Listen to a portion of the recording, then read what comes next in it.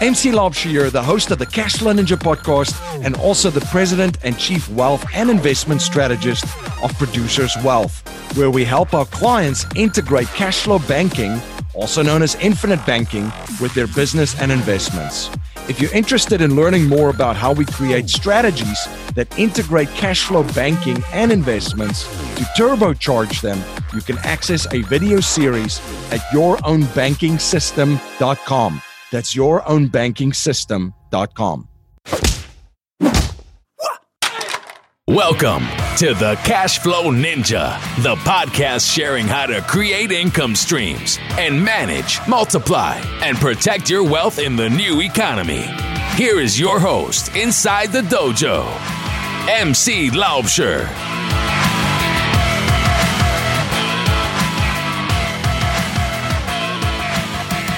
Hello, Cashflow Ninjas. MC Laubscher here, and welcome to another episode of the Cashflow Ninja. I have a great show for you today, and in today's show, we're going to look at how you can position yourself to become a market, crypto, and reset sniper. I'm joined on the show today by Francis Hunt.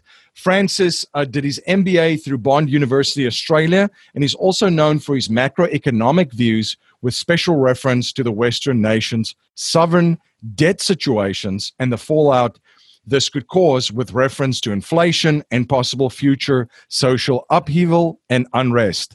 The associated income distribution disparities being amplified have strong potential social consequences. Francis says he's suffering from attention to deficit syndrome as an explanation for his concerns on the Western world's sovereign debt position. He has specific opinions on how to best for families and individuals to protect their wealth from the fallout that he anticipates. You set the nature of society according to the behavior you incentivize, as Francis would say. This is one of his maxims, and Francis believes short-term incentives and powerful insider groups, lobbyists, and big corporations have contributed to an imbalance in the global community that represent the few at the expense of the masses. He has spoken about his dream of a far more equitable economic and political structure to replace and overturn the insider lobbyist, big corporate and political elite whose interests have been sacrosanct. From this, it is clear that he sees and considers the taxpayer-funded bailouts in an exceptionally poor light, and the moral hazard and priorities implied therein makes him deeply uncomfortable. He is a futurist in terms of his thinking style, believing different scenario outcomes can be mentally modeled and prepared for by setting the time aside for this activity. Are you an investor looking for passive cash flow but don't have the time to explore your options? Discover real estate. It's the best option for passive income that savvy investors have been turning to for years to generate income and build wealth. But the reality is, real estate investing takes expertise, market knowledge, and time. So what do you do if you don't have the time or market knowledge? Discover how many business investors have found a way to generate cash flow from real estate investing. Their secret? They partner with proven private real estate investment funds. Four Peaks Capital Partners have created a system that allows accredited investors the opportunity to invest in undervalued assets to generate passive income and capital gains. Invest with the cash flow experts and sit back while Four Peaks does all the work. Call Four Peaks Capital Partners at 877-5-INCOME. That's 877-5-INCOME, or go to privateincomeinvesting.com. An offer to buy or sell securities is only made by a private placement memorandum. Prospective investors must read the PPM in its entirety before making an investment decision. Francis, welcome to the show. Hey, MC, delighted to be with you. Can you please share a little bit about your background and journey with my listeners? Yes, certainly. Well, I'm sitting before you as what I would describe as a lifestyle trader. So I'm going to give you a little bit about that. But as we discussed prior, we come from similar land of sunshine and great political intrigue. So around about a narrative I was just doing earlier was kind of 1987 is when I began my wealth creation journey, and it led to a long, interesting, winding road. It was during the 80s that my mum and dad used to sit in the lounge on the couch, and I was sort of teenage, and I'd watch them checking the papers for the unit trusts, how well they were doing, and they would comment to each other. And my father at that time, he used to drive all the way to Pretoria to work. He'd left private business and he was studying a doctorate, and he was very involved in engineering with a crowd in Pretoria. Every day he drove there. And it was interesting to me, this dichotomy of them actually making money in a passive sense and actually going to work for money. I was looking at these two things and I was deciding which one I want.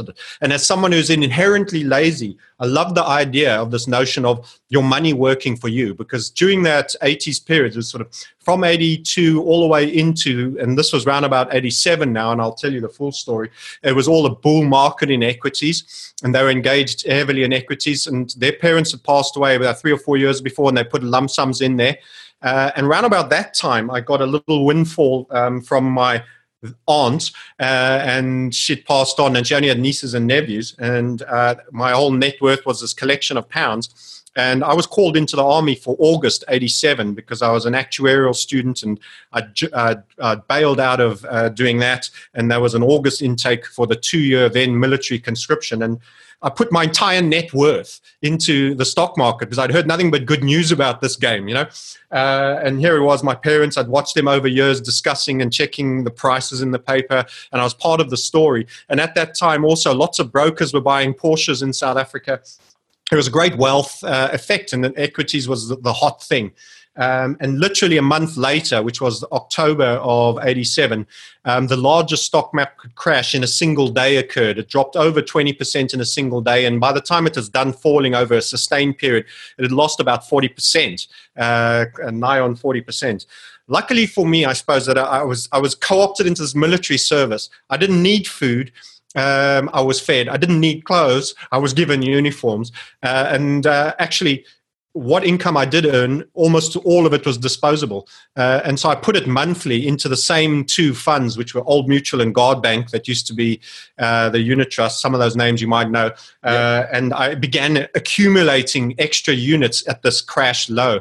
Thankfully, by the time my military service ended, I became an officer. My salary just went higher and higher, and the amount I contributed just got bigger and bigger. And as I say, I had someone polishing my boots for me by the time I left, and a nicer canteen and authority and all of this. But essentially, I still had no overheads. I didn't even run a car then. Other guys had cars, and we sort of bum a ride. And if you had a uniform, you got picked up anyway and taken home. So it was, I suppose, a lesson. Part of wealth building, timing is critical, understanding cycle. And in terms of that lump sum and net worth, I'd certainly got that one wrong, badly wrong. But what did happen is that I turned the short-term investment, it was probably going to be a long-term one anyway, into a long-term investment. And I did double down in essence by continuing to invest. But this was more a case of I took a long-term view and it was disposable income. And thankfully, a large part of that came back. So I suppose from a financial story, that was the beginning of my interest in markets and trading. More generally, personally, South Africa, born Cape Town, grew up Joburg, mad for the rugby and the sports and all of those good things. But at the same time, as we're talking politically, I think there's a kind of thought that you have to always be a futurist. Whether I'm trading, I'm a price behavior futurist. If I'm making decisions for my family or where I want to choose to live, you have to be a situational futurist. In other words, the harvest of tomorrow are in the seeds of today. There are actually far more clues about where we're going to end up if you truly grasp and understand the lay of the land now. And you and I both came to the same conclusion about the difficult road South Africa has to walk. And in terms of the framing of how that's going to be framed and how much you can actually fight in terms of that, you've got to be smart. Choose the battles that you can win. Choose the battles that you can win, sort of like the art of war, as we were discussing, and don't avoid the fight in all instances. And it's the same with trading. Unfortunately, in this wealth development cribs, I mentor people and I teach them a method about preparing this. Many people see it as an arm wrestle and standing to and sticking to your guns. This sounds like manhood. This sounds like manliness, and in politics, U-turns is suicide. Actually, recognizing when there is a battle that is worth winning and for which you have the means to do so and taking it on versus battles that should never be fought is part of actually being successful in life. You can't roll the boulder up the hill. It's much easier to stand at the top of the hill and roll it down. So recognize where you can do productive things with greater ease. So a large part of what I've done is also recognizing cycle. I was very intricately involved after moving to the UK in 99, 2000 in property. Everyone told me, no ways, you should never do that. 89, 92, biggest property crash, everything. I saw a macroeconomic cycle. There was going to be sustained low interest rates. This was globalization. This was production being moved to China. This was Walmart. Eventually, everything is outsourced to China. And this was that whole cycle. So inflation was very low. Costs of production very reduced. Global trade exceedingly high, quite topical now with the Trump narrative, so we can come back to that one. And eventually a lower need for interest rates because low inflation.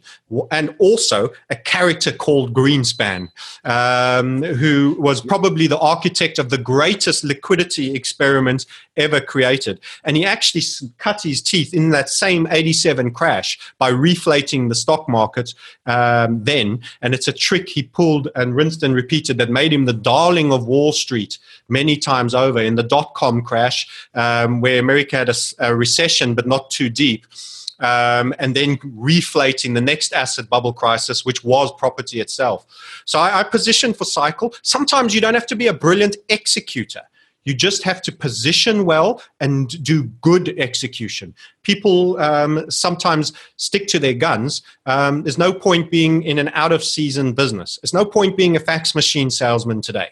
Generally. You've got to position yourself for success. And that's recognizing cycles. So I'm a big believer in understanding your environment, understanding cycles, seeing from whence that goes. That sees people like you and I be out of South Africa even though we were born in it. That doesn't mean I don't love to visit it and I don't have a huge amount of friends, but I have concern for them. The trajectory for me was not a positive one. And now you have these land grabs with Ramaphosa, etc. And I worry that I'm going to have to buy a piece of land and rehome farmers and friends from South Africa. And that's something I certainly hope to be proven wrong on. Nothing would make me happier to be proven incorrect about. Yeah, you make so many good points about understanding the environment now and then also looking at things that are happening that a lot of people are not paying attention to, that is, quote unquote, planting the seeds of the harvest that will be in the future. And that also, as you mentioned, depends where you position yourself, your assets, and so forth. Now, one of the things that I also like to point out is you're in Cyprus right now. So some of my listeners, and there are some Cashflow Ninja listeners actually in Cyprus. So, right. But for the listeners not familiar, could you share a little bit more about the island, what attracted you to the island, and share a little bit about life over there? Yes, certainly.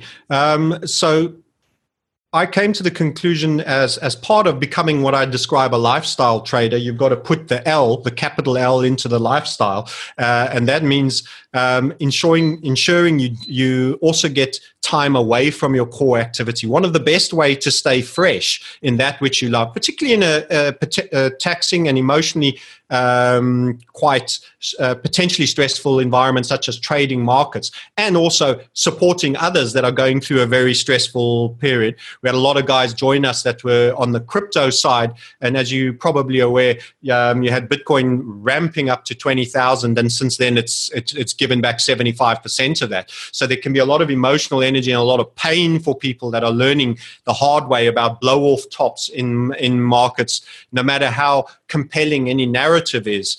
Whenever there's human aspect in it, there's going to be fear and greed, and over purchase markets, and then oversold markets, which will continue to occur. But anyway, so the lifestyle part of it is the UK didn't provide enough sunshine for me in one level. It didn't provide enough outdoor activity for me.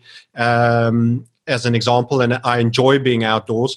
Literally a very short drive from me. In fact, I overlook the ocean. So I've got this almost African bushveld cliffs and dirt roads down to the sea.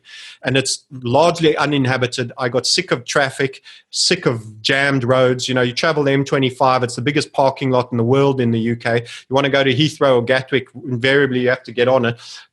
So I like the idea. I've actually been able to get places if I jump in my car. It's a very car-orientated society, the States where you are in South Africa, but other European cities, there's quite a lot of pressure on not using public transport. And I didn't enjoy public transport in the UK. You were cheek to jowl when you were working hours and all of that. So I always want to be off-peak. If I'm using a beach out of the holiday seasons, I want that lifestyle back. I'm learning and perfecting my kite surfing skills. It's literally, I can see from my house when the kites are out. I've got a scuba diving place right a dirt bike ride away from me. I can go either on roads or I can take a dirt bike, and I have 2 dirt bikes on order. I've got a road bike. Essentially, they're not too strict on helmets around here. It's stinking hot. I can put an open face on if I feel like it, or I can just jog down to the village with my sunglasses. If I come off, I'm going to pay. Fair enough. But it's kind of lifestyle. There's not too many people on the cars. There's not that aggression. There's not that city urbanized, where everybody just walks past each other and doesn't acknowledge each other. It's that community feel. It's the warmth, the Greek culture.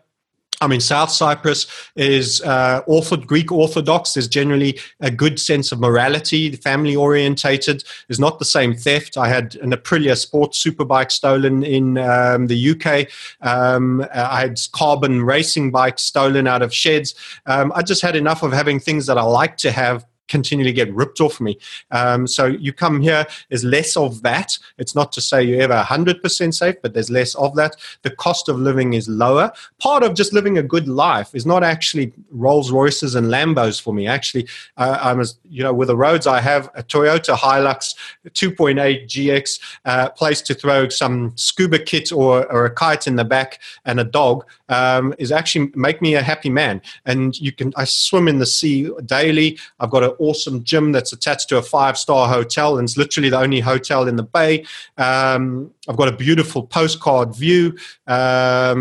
And it's hot, and I've got a swimming pool. And guess what? It's all looked after. The garden's a swimming pool. I jump in it when I want it. It's there as I need it. And I'm kind of mobile. I traveled. We did a theory weekend in Vegas recently. We go to London. I can have the awesome retail therapy that Oxford Street and London offers, but I don't have to live it every day, and I don't have to live the grey and the winter. So that's kind of the benefits of what I'm loving about the Cypriot experience. It's also what I'd call the fringe of Europe. It's where Russia meets Europe. A lot of Russians, I know the banks won't be bailed out here, so I'm comfortable with that. Right. It's almost better the devil you know. I'm a great believer going on tourism where there's just been a terrorist attack or a shark attack. I think in Egypt, in Sharm el-Sheikh, that's when everyone's going to be super careful. Right. It's cheap, no one else is going, and it's going to be empty. That off-peakness is part of contrarianism. If you want to be, you've got to be prepared to do things on a Monday morning and go enjoy yourself. So weekends have blurred into weeks. And because I'm also doing what I love, I've never had a problem working on a Sunday afternoon or late at night on a Saturday night if I'm in flow. Right. So that's another thing about alignment. Too many folk... and this was a pivotal moment for me. I'm sprawling a bit here, but I think it might be of value. 87 was a seminal moment in starting. 2008 was when I decided I wanted to be the full-time lifestyle trader. I was working jobs. I had a business in the property sector that I had to say goodbye to. I had a marriage I had to say goodbye to. I had, during 2008-9, my 2 parents contracted cancer and both passed away within 18 months. I had to say goodbye to. This was a seminal moment in my time, and I decided, you know what? Life's not a rehearsal. You've got to be that guy you want to be. And if you've decided that's lifestyle trader, be it. And moving to Cyprus is just another piece in living out who you claim to be and self-actualizing.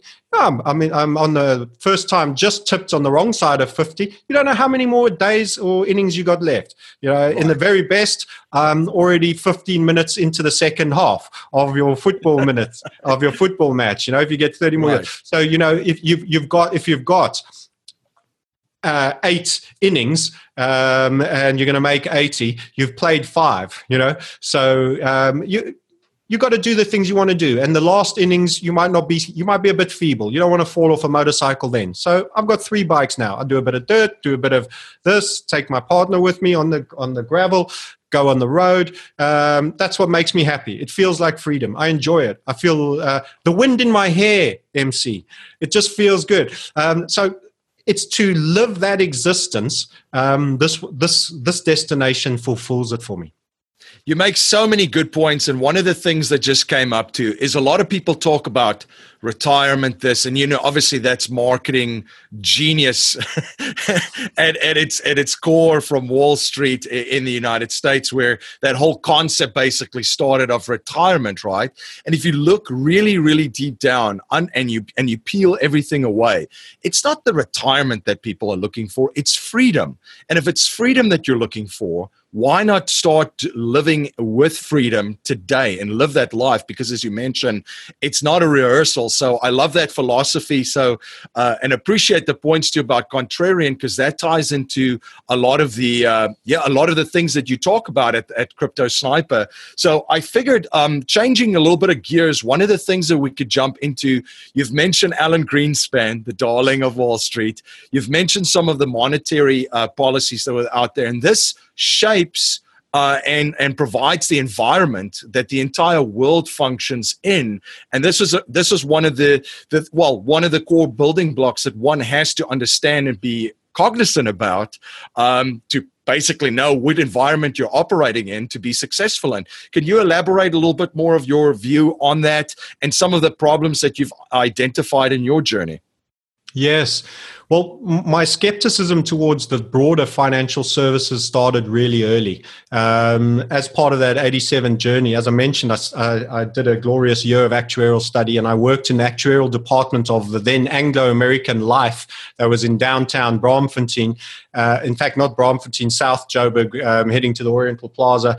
Anglo-American, a massive conglomerate player in South Africa, as you know, big holder of shares in SAB and all of that, later to become Southern Life, that then moved to Rondebosch in the Cape, if you know that as someone from Stellenbosch. Anyway, we used to do the calculations, big policies that got retired, surrendered for their value, which was essentially the traditional way people saved for retirement in that era, was to buy a policy for your retirement from a broker. And sometimes they'd inject a bit of life cover, and then there was an endowment element, which was your investment vehicle. And what I quickly discovered as a young man is that essentially the first 3 years of contributions amounted to nothing. You had a zero surrender value. In other words, that policy actually had negative unit values. They front-loaded the broker's cost who sold it to you, which was often 72% of the first 2 years. The life house that sold to you front-loaded all their admin fees. In other words, it was a 30-year term and you had to stick to it.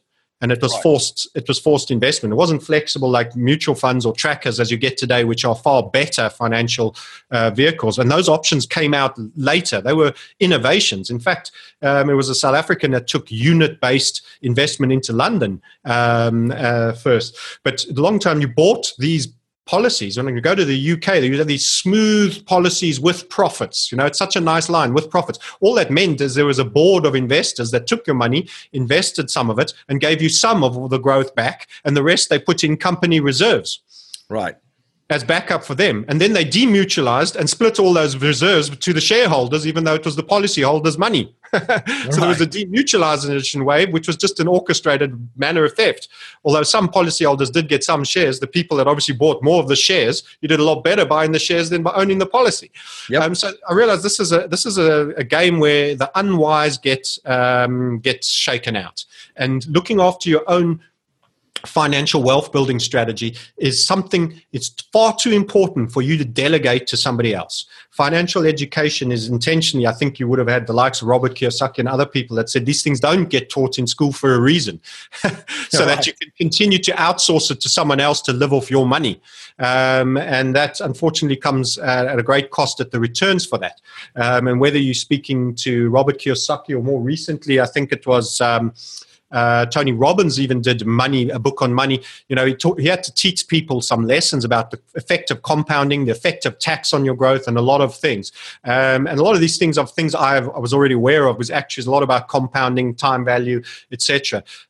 So it stunned me how poor value the financial system is. Then 2008, bringing it right forward from then, I was already pretty skeptic. And then we saw, the whole collateralized debt obligations, Mr. Greenspan's liquidity experiment, where everything could be solved by just creating very low rates. And all you do is you roll from one asset bubble into the next. Eventually, each one has to be shaken out when it overperforms because of human nature, greed, and it goes too far, starts discounting growth too far in. Note, we're talking like this as the SP 500 has made all-time new highs, and all of these things continue to go. And we're doing this in an environment, going back to the equity example, where money is being borrowed because debt is so cheap, and it is utilized to pump the share and buy their own share back. So people are retiring equity at an ever higher level and loading in debt. Now, all I know is that cycle ends, and then it all has to be unwound. So at the moment, I'm not a mad fan of equity. Highs or not, I can see from the chart that it's been juiced, but that doesn't mean it represents value. So that's the difference between, I suppose, a fundamental outlook and a technical analyst, which I also am, a chartist outlook, in that supposedly you should be buying new highs and moves to new highs, but they can often lead to blow-off moments and later collapses, especially in an environment where supposedly, again, I don't know if it's a fake narrative because it's difficult to discern what's real or not, that you have a president and his Federal Reserve that are in combat with each other, mainly coming from Trump's side, where he's saying they're doing an interest rate tightening cycle on my watch, which invariably leads to recession. Normally, it actually takes, the average typical is 34 months. Interestingly enough, and it's quite tight statistically. So it can be 5 months this way or that way that you typically get a recession. And I'm quite concerned that 34 months would be up around about October of this year. From the first moment, the first interest rate tick happened, that very first 0.25. Yep. They haven't been particularly aggressive. They're becoming slowly, and we're doing so off an exceedingly low base. But the problem is we've loaded up with so much debt. The truth is they can't, by force of necessity, go too far, and we could roll into recession on while still being in very, very low interest rates. And then once you tip it into you lose the market sentiment, and everyone goes into panic. Even dropping the rates back to where they were won't put the genie back in the bottle, because once you've caused a pile of dominoes to start cascading and falling, you could end up with the great unwind. And my concern for everybody in the next great financial reset is that its scale will dwarf all before it. Never before have we been so globally interconnected. You've got to remember the Depression in the US. Largely, Europe was a place, a long boat ride away. Right. And Asia didn't even talk to us. There was a Marco Polo Silk Road that you traveled on a camel once. That was our connectivity, and the Opium Wars and a bit of that. Since then, everything is tied. And the global leadership often have what I call, like we had in my assessment, a Shanghai Accord when China went from zero debt to huge debt, pumping heat into the economy after the 2009 collapse, being the buyer of all resorts. They carried the can for world growth and then were exhausted, and then they were in deep trouble. And then suddenly all the G8 leaders got together and they controlled that narrative. So there is I can't say I don't see actors working in cohesion on many points as well. There is a game. There is a bit of a game going on. And the more you understand about the game, the more you can speculate as to what's to happen next. You can't play drafts when someone's playing 3D chess with you, and there's an up move as well as a left and a right for every knight bishop, and everything. You're just underskilled for it, and you're never going to guess right. You're moving the wrong piece in the wrong place, and there's a whole dimension you're not seeing. And I fear many people are in that situation. These guys have got a 3-4D chess game on the go, and people don't even understand the planes, never mind the rules, and they're just trying to play basic drafts. Yeah, and here in the United States, for example, I mean, sentiment, if you just walk amongst people and look at the behavior of people, the two places where they primarily save for or have their life savings is, number one, their house, which the values have climbed back up again. Everybody feels rich again because now there's equity back into the house. And then the equity market, the stock market. So all of a sudden, you start seeing people doing stuff that they would not normally do. I mean, second houses and, beach houses are back on the cards, and toys and all these things. And when you look at kind of that, you need to start treading a little bit lightly of what's going on, and buyer beware. Again, that contrarian thinking. In the market cycle that we are currently in, you talk about the Great Reset. What is the time frame that you're looking at? I know this is the hardest part of it, right? Where do you think we are right now, and how much do you think we still have left to go in this upturn in this current cycle? Sure. I've marked that question, and I'm just going to come in first with a comment on what you said. Many people think the Federal Reserve and central banks generally work for you. Right. And the economy as a whole. They don't. They work for the people that put them into power. Yep. And in fact, they're often, I would assess, behind closed doors, many things that are agreed or unagreed. One of the things I'm most known for is calling the collapse of the euro to the Swiss franc, not once, but twice. Prior to anyone knowing about the Southern Mediterranean/Greek crisis in 2009, went on holiday, had a pending order at the 1.5 level, major collapse to below parity on the euro Swiss franc, as all that came out. And that was a theme that went on for 2 or 3 years, dragged Spain, Italy, and those things haven't gone away either into that discussion. And then the peg, when they pegged it at 1.2, the one central banker, this was the one that followed the previous one, whose wife was speculating in the euro Swiss franc. So the wife had a brokerage account and was speculating. I don't know how many wives are big euro Swiss franc forex traders, but the wife of the one that was fired after they found out. The next one came in and said the floor is central to what we do. Having called for the collapse and heard him say that, I then brought forward my prediction for when that collapse would occur. The fact that he made comment on it proved that there was a clamor and he was under pressure to comment on it. And everyone said, but you just went totally contrary to him. And I said, I just know he doesn't work for me. And if they're going to pull the rug, they're going to pull the rug when you're not looking.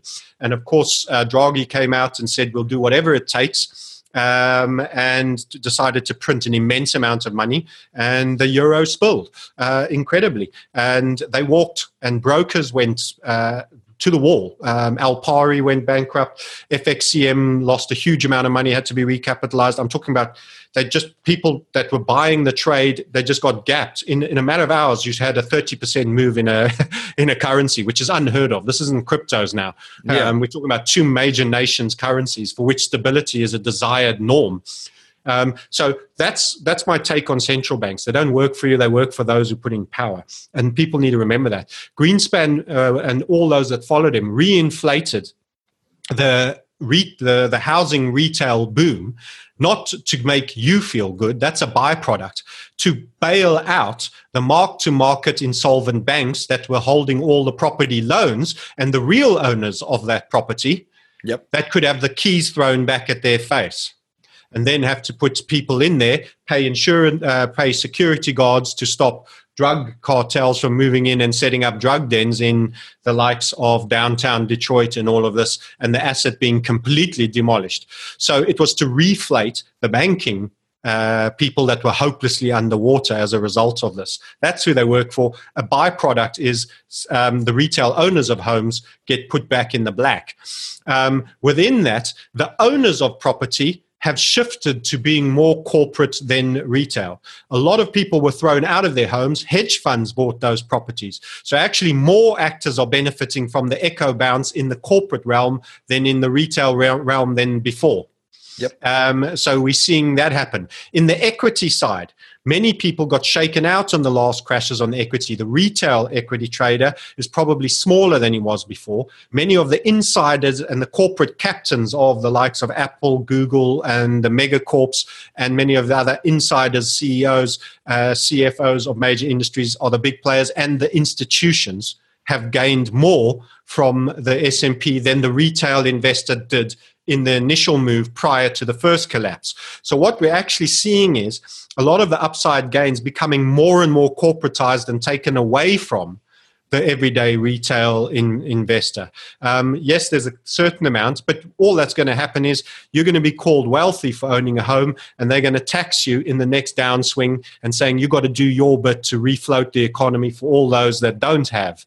And you're going to be squeezed. In fact, the long-term path, we've had Vitalik Buterin of Ethereum and certain other thought leaders that come out of Yale and all of these leading academic institutions talking about, hey, we should all go the Airbnb model. Everyone should rent, and properties should be made so expensive. They should be ward of state and fluid. And those that choose to hold on to property and actually be hoarders, imagine owning your own home, being seen as a hoarder, should actually pay extreme high holding tax for their relative benefit over everybody else. So they're creating an tertiary extracting environment, that's the banking and interest rate environment, and a rental extracting environment.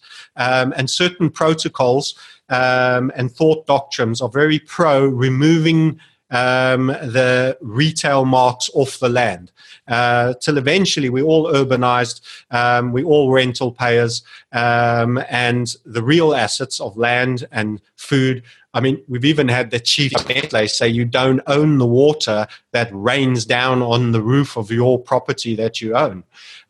So I'm personally, in terms of politics, and what I refer to as the control structure, I'm seeing a highly draconian tendency. Certain peoples were banned on YouTube. This was a simultaneous action taken by Spotify, YouTube,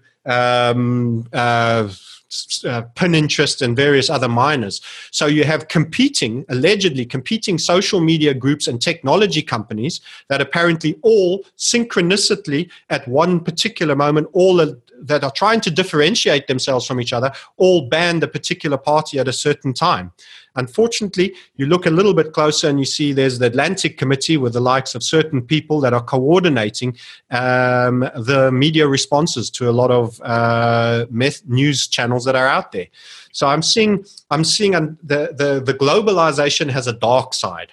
We had the benefit of the low cost, everything made in China, but now we're also seeing the control across all countries. We're seeing transnational aspects. I was all for Brexit because I want to see the unwinding of huge bureaucratic, conglomeratized elite political classes that write laws for countries where they haven't even been voted in by those same people. But I'm unpopular with a lot of people for that, because they think, we won't be able to travel to Europe conveniently anymore. That's absolute nonsense. They need your tourist dollar. They need your tourist pound. It's just I want to push back. And that's not nationalism. I'm not a nationalist. I don't like the forces that are conglomeratizing at a transnational level. I see dark actors behind that. You're listening to Francis Hunt on the Cashflow Ninja podcast. We'll be right back after a word from our sponsors. Life settlement investments have allowed financial and banking institutions to not only buy their equity contractually, but also diversify their capital from any economic, market, and geopolitical risk. It's been part of the billion-dollar blueprint followed by institutional investors. And if you're an accredited investor, you can also now participate in this vehicle with enormous growth potential. You can watch an informational webinar presented by one of the premier organizations providing life settlement investments, Penumbra Solutions, at cashflowninja.com/life settlements. Blockchain technologies and cryptocurrencies will not only disrupt money, but every industry on the planet. These new innovations and technologies will affect every area of your life in the future. The cryptocurrency course teaches you everything that you need to know about getting started and profiting with cryptocurrencies, and includes expert training from the top crypto experts in the world. You'll learn how to buy, sell, and trade cryptocurrencies, how to safely store your crypto, how to become a sound investor, even if you're just a beginner, and how to apply blockchain technology to your business. You can watch a free crypto masterclass and grab the crypto course at cashflowninja.com/crypto course. You're listening to Francis Hunt on the Cashflow Ninja podcast, and now back to our interview. Yeah, when a lot of power is just, as you mentioned, if it's consolidated, which it's been financially now. You look at you just mentioned social media.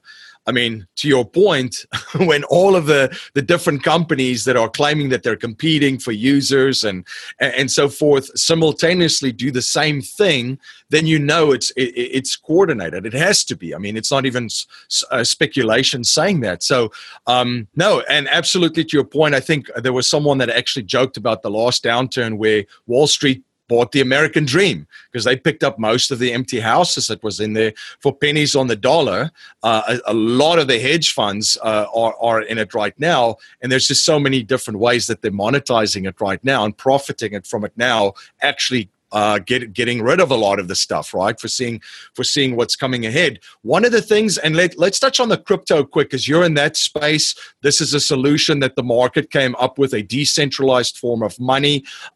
What are your views currently on crypto? What's going on there? It gained and garnered a lot of attention, especially last year. It's died off a little bit. I mean, you see a hit piece here, a hit piece there, still in media. What do you see happening in there?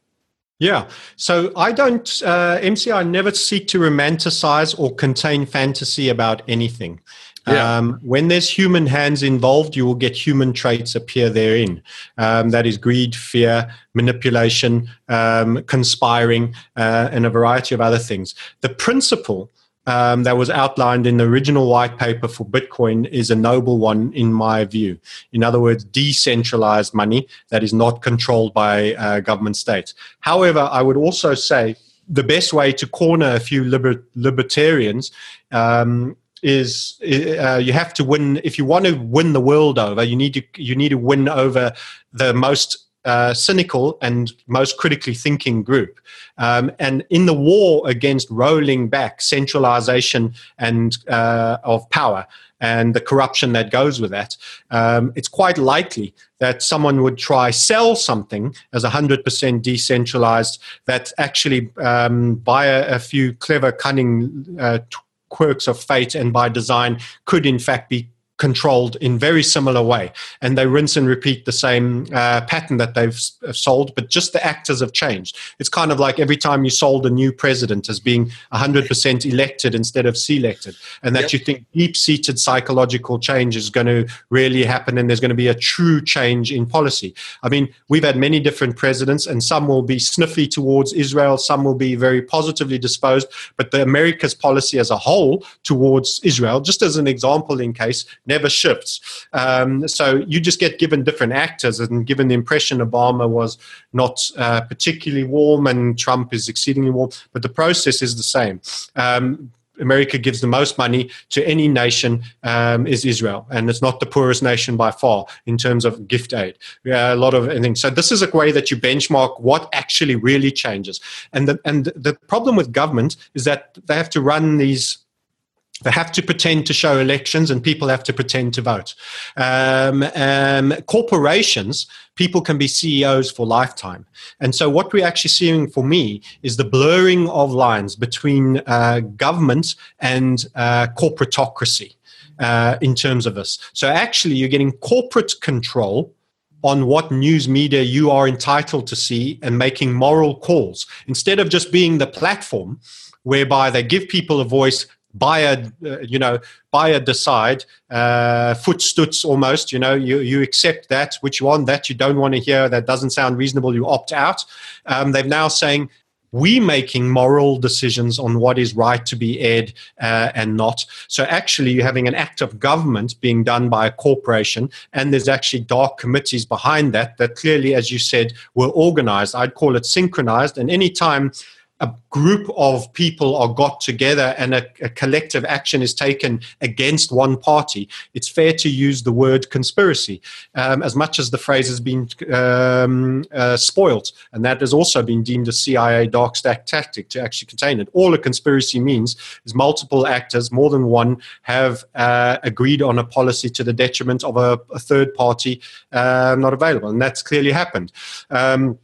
So there's a lot of that going on. We only have to look at the Julian Assange to see the perversion. It seems that there's a point where too much truth is a very costly thing to be a purveyor of, and that's a concern for me. So we have an amoral tightening of control around us. And one of the best ways to do it is to make it not look governmental, but to make it look corporate. There's a number of reasons why this has happened. I mean, Microsoft got into trouble for antitrust behavior and was threatened with being broken up and had to unbundle browsing and all of this. But actually, in the meantime, we've seen Google come out of nowhere. It runs Android, basically the most popular platform for all handheld devices. Given what mobile handheld devices have become, that's huge. The largest search engine, running YouTube, the third largest search engine, and the biggest media proliferation, self-broadcasting. You've got actually an incredibly large conglomerate. You've got Apple at $1 trillion market cap that's involved in a lot of those same spaces. You've got an oligopoly, not always a monopoly, but you've got an oligopoly, which just means just more than one, but can be a duopoly, that's 2 or 3, but not too many. So we're seeing this consolidation, and there's no antitrust on that. Why? Because they are delivering to the people that stand behind them that which they need, and it doesn't serve them to have these companies broken up. And I don't hear the cries from capitalists saying we have an elephant in the room here that needs breaking out into a few smaller animals rather that are independent of each other, and that's not happening. So once again, why won't it happen? Because it doesn't serve for that to be discussed and for it to happen. So we're going towards a technologically driven corporatocracy, communistic realm, where everybody knows what you've said on a call, on a device like this that's being recorded. They'll have algos and AI that can analyze for keywords that they consider danger items. Your file can pop up if you've dropped too many of those in. They can take a closer look at you and find the reason to take you down on any reason. If you've not declared a paperclip expenditure that should have been in your business that went private, whatever the case may be. There's so many laws, we're all guilty of breaking something. I find it a little difficult to feel optimistic about the political and globalization meme and the corporatocracy. That said, if you prepare well, with the Great Reset, you can come out of this one of the few that are still very, very strong. And I'd rather understand the game, even if it's an uncomfortable message, than try ostrich it out. Ostriching it out means you get a kick in the ostrich backside when the monster comes and takes you out. So it's far better to be heads up aware. Some people feel, I don't like the energy of this. This takes me down. No. Understand the nature of the game. Human nature is domination by many. I describe myself as a sigma, not an alpha male, a sigma male. Sigmas don't seek to be dominated, and they don't seek to dominate others. And I wish we could make that cool again. The whole notion of alpha actually is domination of the weak and entrenching of power to appear strong so that the betas stay on your side as sidekicks and toe the line, and through that you have a little bit of a core clique through which you can manage the flock. Sigmas stand alone, and they're not afraid to walk alone, and they question the alphas and they expose them, and alphas fear sigmas, and that kind of characterization is what I'm comfortable with, and it's questions that I ask. But it's also a dangerous place to be, because control structures are there to self-perpetuate. They don't like to be challenged. And we're talking about something that probably started, from the Napoleonic Wars and has involved societies, religion, and many other complex bits. It's so vast and so broad that most people can't comprehend that they give up. And that's exactly what they wish to provoke in you, a sense of giving up. Don't ever give up. Keep learning. Do it slowly. If you're feeling depressed by it all, take a break. go kite surf. Remember, you get one life, enjoy it, love your family, do the small things, and build your wealth. And say, whatever the circumstances of the stage, I'm going to maximize my part that I have in it, and I'm going to get my time in the spotlight, and I'm going to properly experience it. I mean, the deathbed experiences of the aged is you regret all the things you don't do. That's why I've traveled extensively. I travel for business out of pleasure as much as I love my business, and I get the travel element. I love water sports. I do it. I get submersed in it. I enjoy it. I film stuff. I trade. I meet my clients, my accelerator clients that I've become really close to. They come and will train with me in my home. I build real relationships with real people so that I'm not just an online presence. And that's far from wanting to say I'm doing it all right. But those are the things I think are wise to do. I've failed forward immensely. My entire early doors of my trading career was failing forward, blowing up accounts, not respecting the markets, not respecting leverage, not respecting compound interest, going back to basics about wealth building. Slow money is better than fast money, because fast money comes quickly and it will go quickly because you see it as casino money and house money that you can gamble with. Slow money that you've earned the hard way is money you value, even though the same $100 here that was slow earned on many shifts as a waiter versus something made overnight in a spin of a coin, you don't psychologically understand how they have the same buying power, but you have a different relationship with them. So unraveling the mindset, growing in mindset to respect these things is a great, great journey. And it opens up immense. And let me tell you, you can still build wealth and you still can get to be really wealthy and you can still have an incredible life. But you find you won't want to be in the midst of the control structure. I don't have to I don't have to be in New York. I don't want to see Rockefeller Tower. I don't want to see Guggenheim this. I don't want to see the orchestrators of the control structure. I don't need to see high-rise control buildings that black out the sun near as much. I used to find cities exciting. Now, as I learn more and I understand what goes down in there, I like open spaces. I like spaces with animals. They're simpler beasts to understand. I like water. I like the bush. And I like time with people that understand what I'm about and don't censor me and tell me how I can express myself and don't try control. That's where Jordan Peterson was right. You know, they want to bring in transgenderism and all of that. You can't assert and make law language that people use. Fair play to whoever people want to be, whatever they think they are, and all of that. But you can't assert through law language. And that's a crossing of a line. And that is the beginning of controlling mind. Because one of the key things I teach in my trading is you are and you manifest, and one of the greatest disciplines are what come out of the mind, out of the mouth, sorry. So you are what you eat and you are what you say. No communication is monodirectional. I'm hearing myself speak. And I'm nodding. I'm reprogramming my own brain with principles as I say them. Because I get, and on that point, I get lots of people saying, if you're so successful trading, why do you teach? Man, do you think you go to gym and you're awesome and you stay fit and awesome? Or do you need to keep going back and refining those basics, redoing your deadlifts, your chins and your bench press after a while when you just do bicep curls, get a bit lazy and you're hitting the juice bar? You absolutely need to keep sharpening the saw. Stephen Covey, the final step. You got to go back and keep sharpening. Teaching is amazing. It's so bidirectional. And it gives you the value that re-engaging yourself with your own principles and helping others. They ask questions that trigger you and take you back to when you were once there, and you relearn the value of the discipline. And it refines. Nothing grows in the shade. You have to give it the sunlight. You've got a great method. You've got a great thing. I absolutely needed to expose it to the elements to make it better.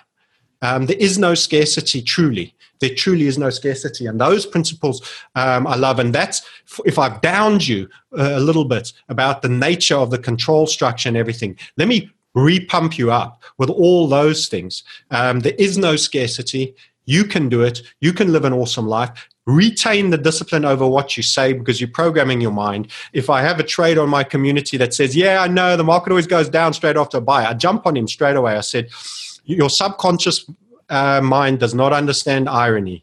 One of the great books that I love, and I need to do a YouTube on my books and how they affected my life, both trading, mindset, control structure, reset everything because they're all in there, and I've got a little bit of something. The power of the subconscious mind. You have a conscious mind to be the gatekeeper for what programming goes in there.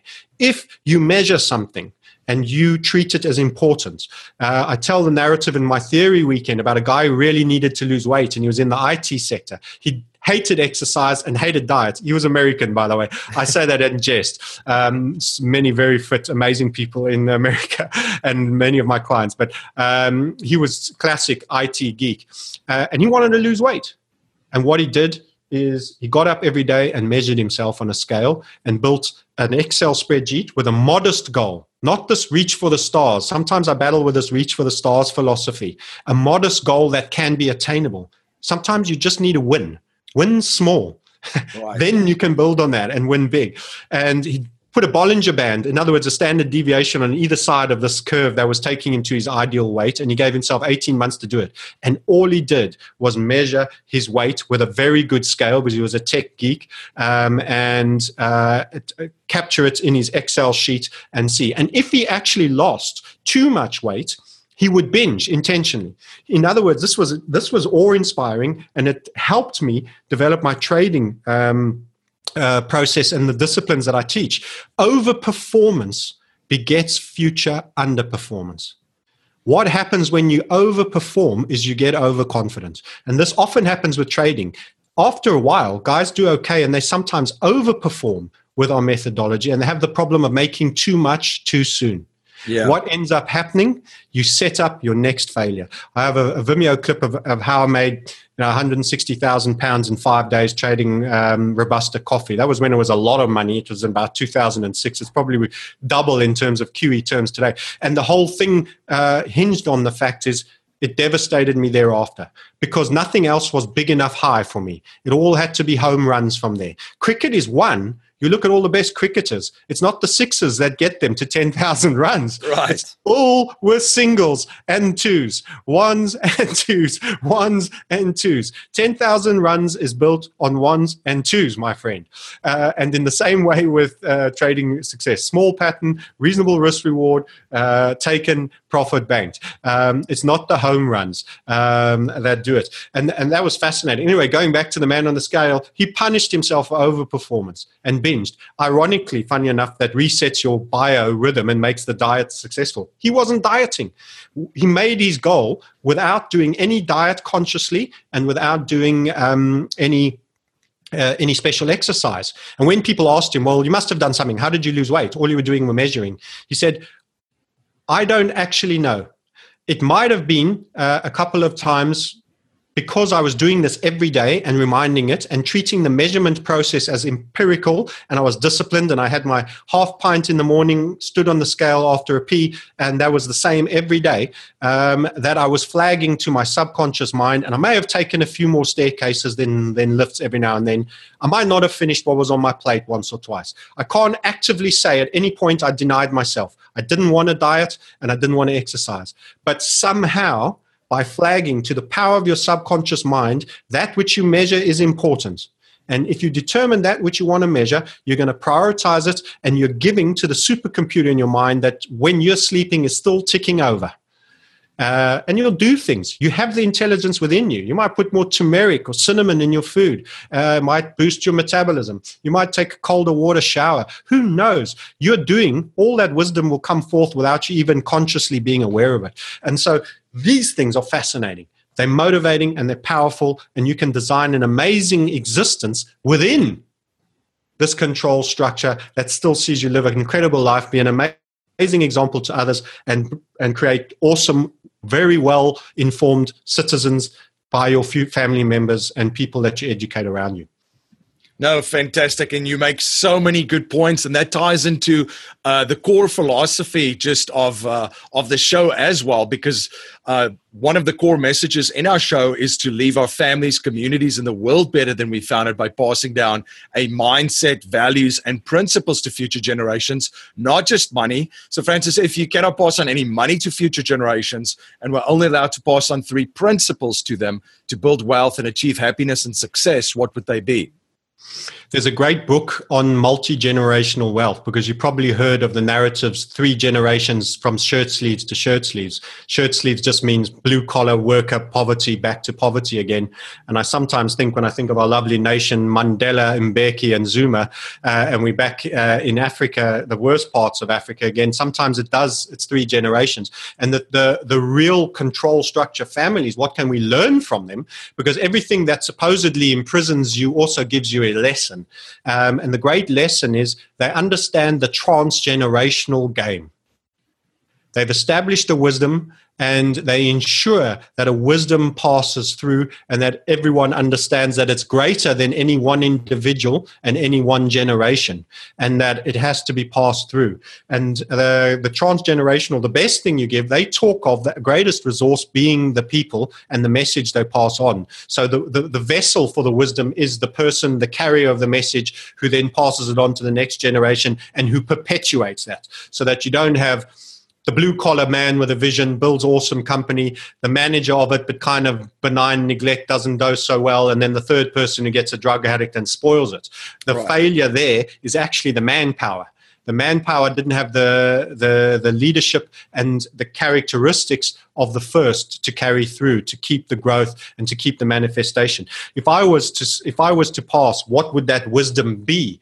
I would definitely say, well, it's in the wisdom of understanding the game, the wisdom of recognizing that slow wealth is better than fast wealth. Too many people go into speculation to gap fill saving they haven't made. In other words, they want the capstone of the privilege, the right to leverage, before they've even done the slow dough bit, earning, saving, the dull bits. They just want the excitement. And that's the excitement genie. They want the instant transformation. They don't respect time and compound interest and the power of leverage. And what gives to you so fast can, of course, take away from you so fast. And many of the wealth families that have gamblers, they get a gambling habit or a drug habit or something. It's a massive eroder of wealth. They're trying to get back to their base level of where they're at. So I would say wisdom, a document of wisdom on wealth building is probably the greatest gift that you can give. And there's so much that has to be handed to that. And you start by programming mindset early on.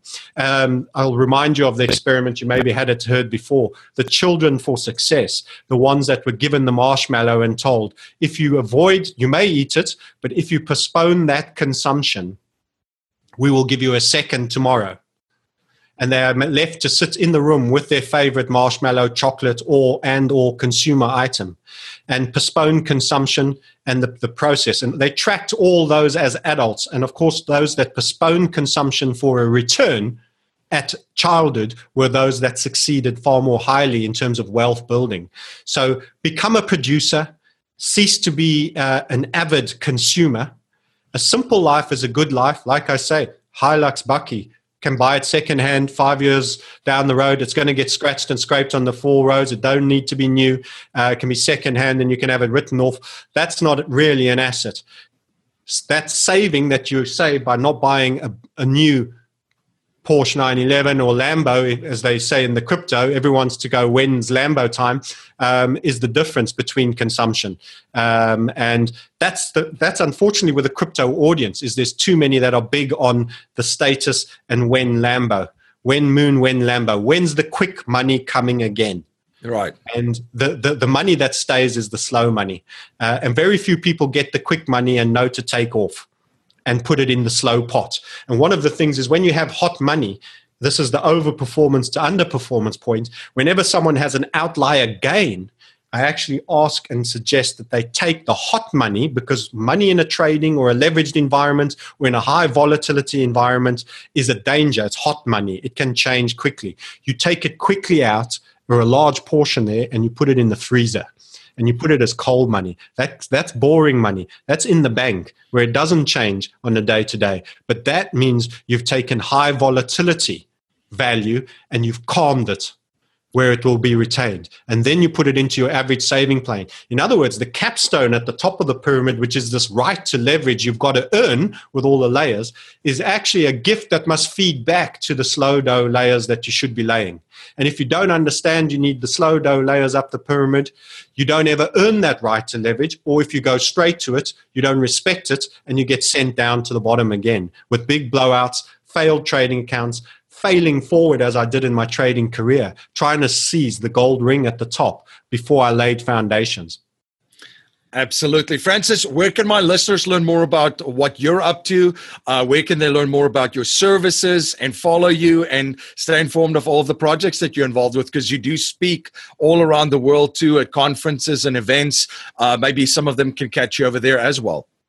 Yes, that's very kind of you to highlight. I will be speaking at the Acapulco that's Mexico way in Acapulco, beautiful place, in February with the Dollar Vigilante on a lot of the key concepts, the reset sniper, the crypto sniper, and the market sniper. So on that's our 3 YouTube channels. So the 3, why you should be focusing now. It's a major time where a reset could be imminent.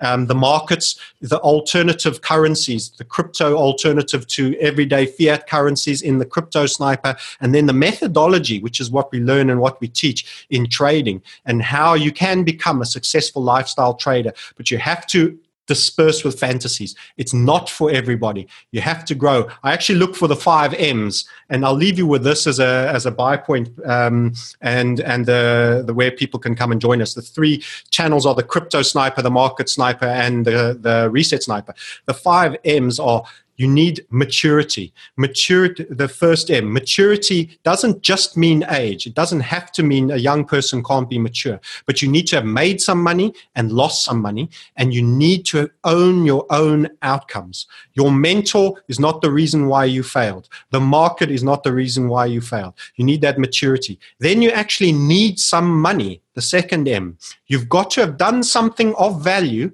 that someone else has seen as value so that you've made money. Whether it's as an employee, doing high value work, as a professional, you've got to have learned a skill, something that can create and generate that seed capital. You can't dig yourself out of a hole. I've had financially backs against the wall people trying to leverage their way out back to cash flow positive and sanity. You can't trade your way out of under an environment of financial pressure. So you've got your maturity, you've got your money. Then you need to have an understanding of mindset. You've got to recognize that this is a probability-based game. You've got to accept that there is no guaranteed outcomes if you're involved in the markets. And that ties in with, what do I do in the markets? The 4th M, the markets. Are they a buy at the moment? Are they trending? Are they long? Are they short? Where do I buy? Where do I have stock placement so I don't ever get killed when I'm inaccurate?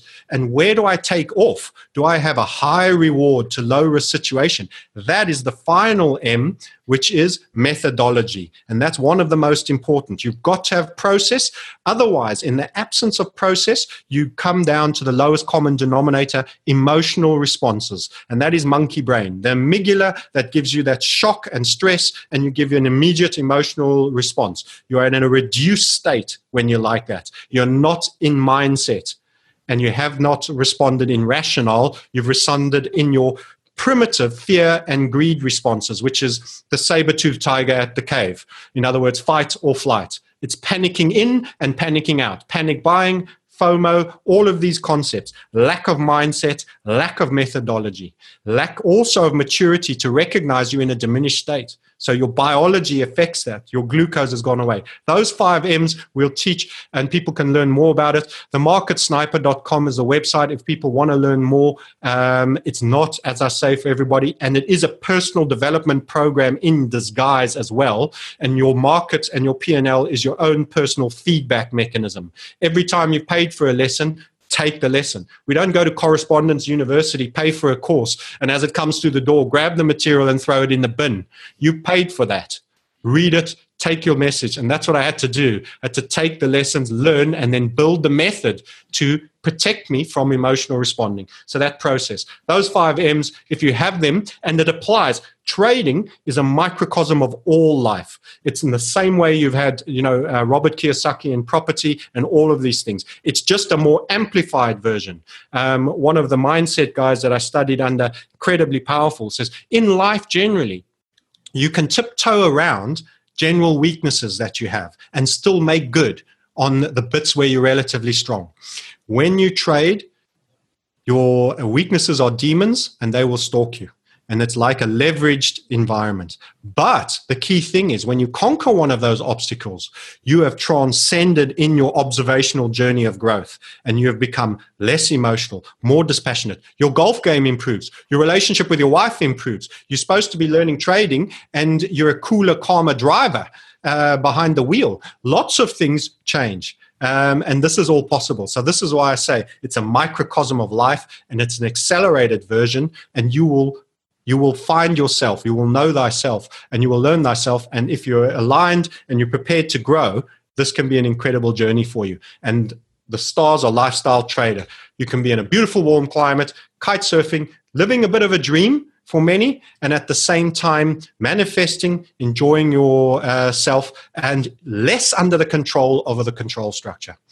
Fantastic. Well, Francis, thank you so much for coming on the show and sharing your journey and your knowledge and providing so much value for my listeners. This has been fantastic to connect and to touch base. So I had a fantastic time, but thank you very much. Delighted to have been on. Are you having a hard time finding great investment properties? Unfortunately, the best deals are rarely found locally. Successful investing begins with the right properties in the right markets. Norada Real Estate provides everything you need to invest in the best deals across the United States. Our simple, proven system will help you create real wealth and passive monthly cash flow. Learn how to find the best deals by downloading your free copy of The Ultimate Guide to Passive Real Estate Investing at noradarealestate.com. That's NORADA realestate.com. thank you for joining me again on the Cashflow Ninja. Thank you for all your support. You rock. If you like what you hear and appreciate what we're trying to build here at the Cashflow Ninja, please subscribe, rate, and review our show on iTunes and share our show with family, friends, and your network. If you're not a subscriber to our newsletter, you can sign up for our newsletter at cashflowninja.com or text Cashflow Ninja to 44222. I'm also posting daily videos on Facebook and YouTube and will live stream weekly starting May 2018. To make sure you don't miss any of the live streams, please like and subscribe to my Facebook and YouTube platforms. I'm also dropping content on Instagram daily. Be sure to follow us on Instagram to get in on the action. I want to thank you for spending your most precious resource with me today, your time. That's our show for today. Until next time, live a life of passion and purpose on your terms.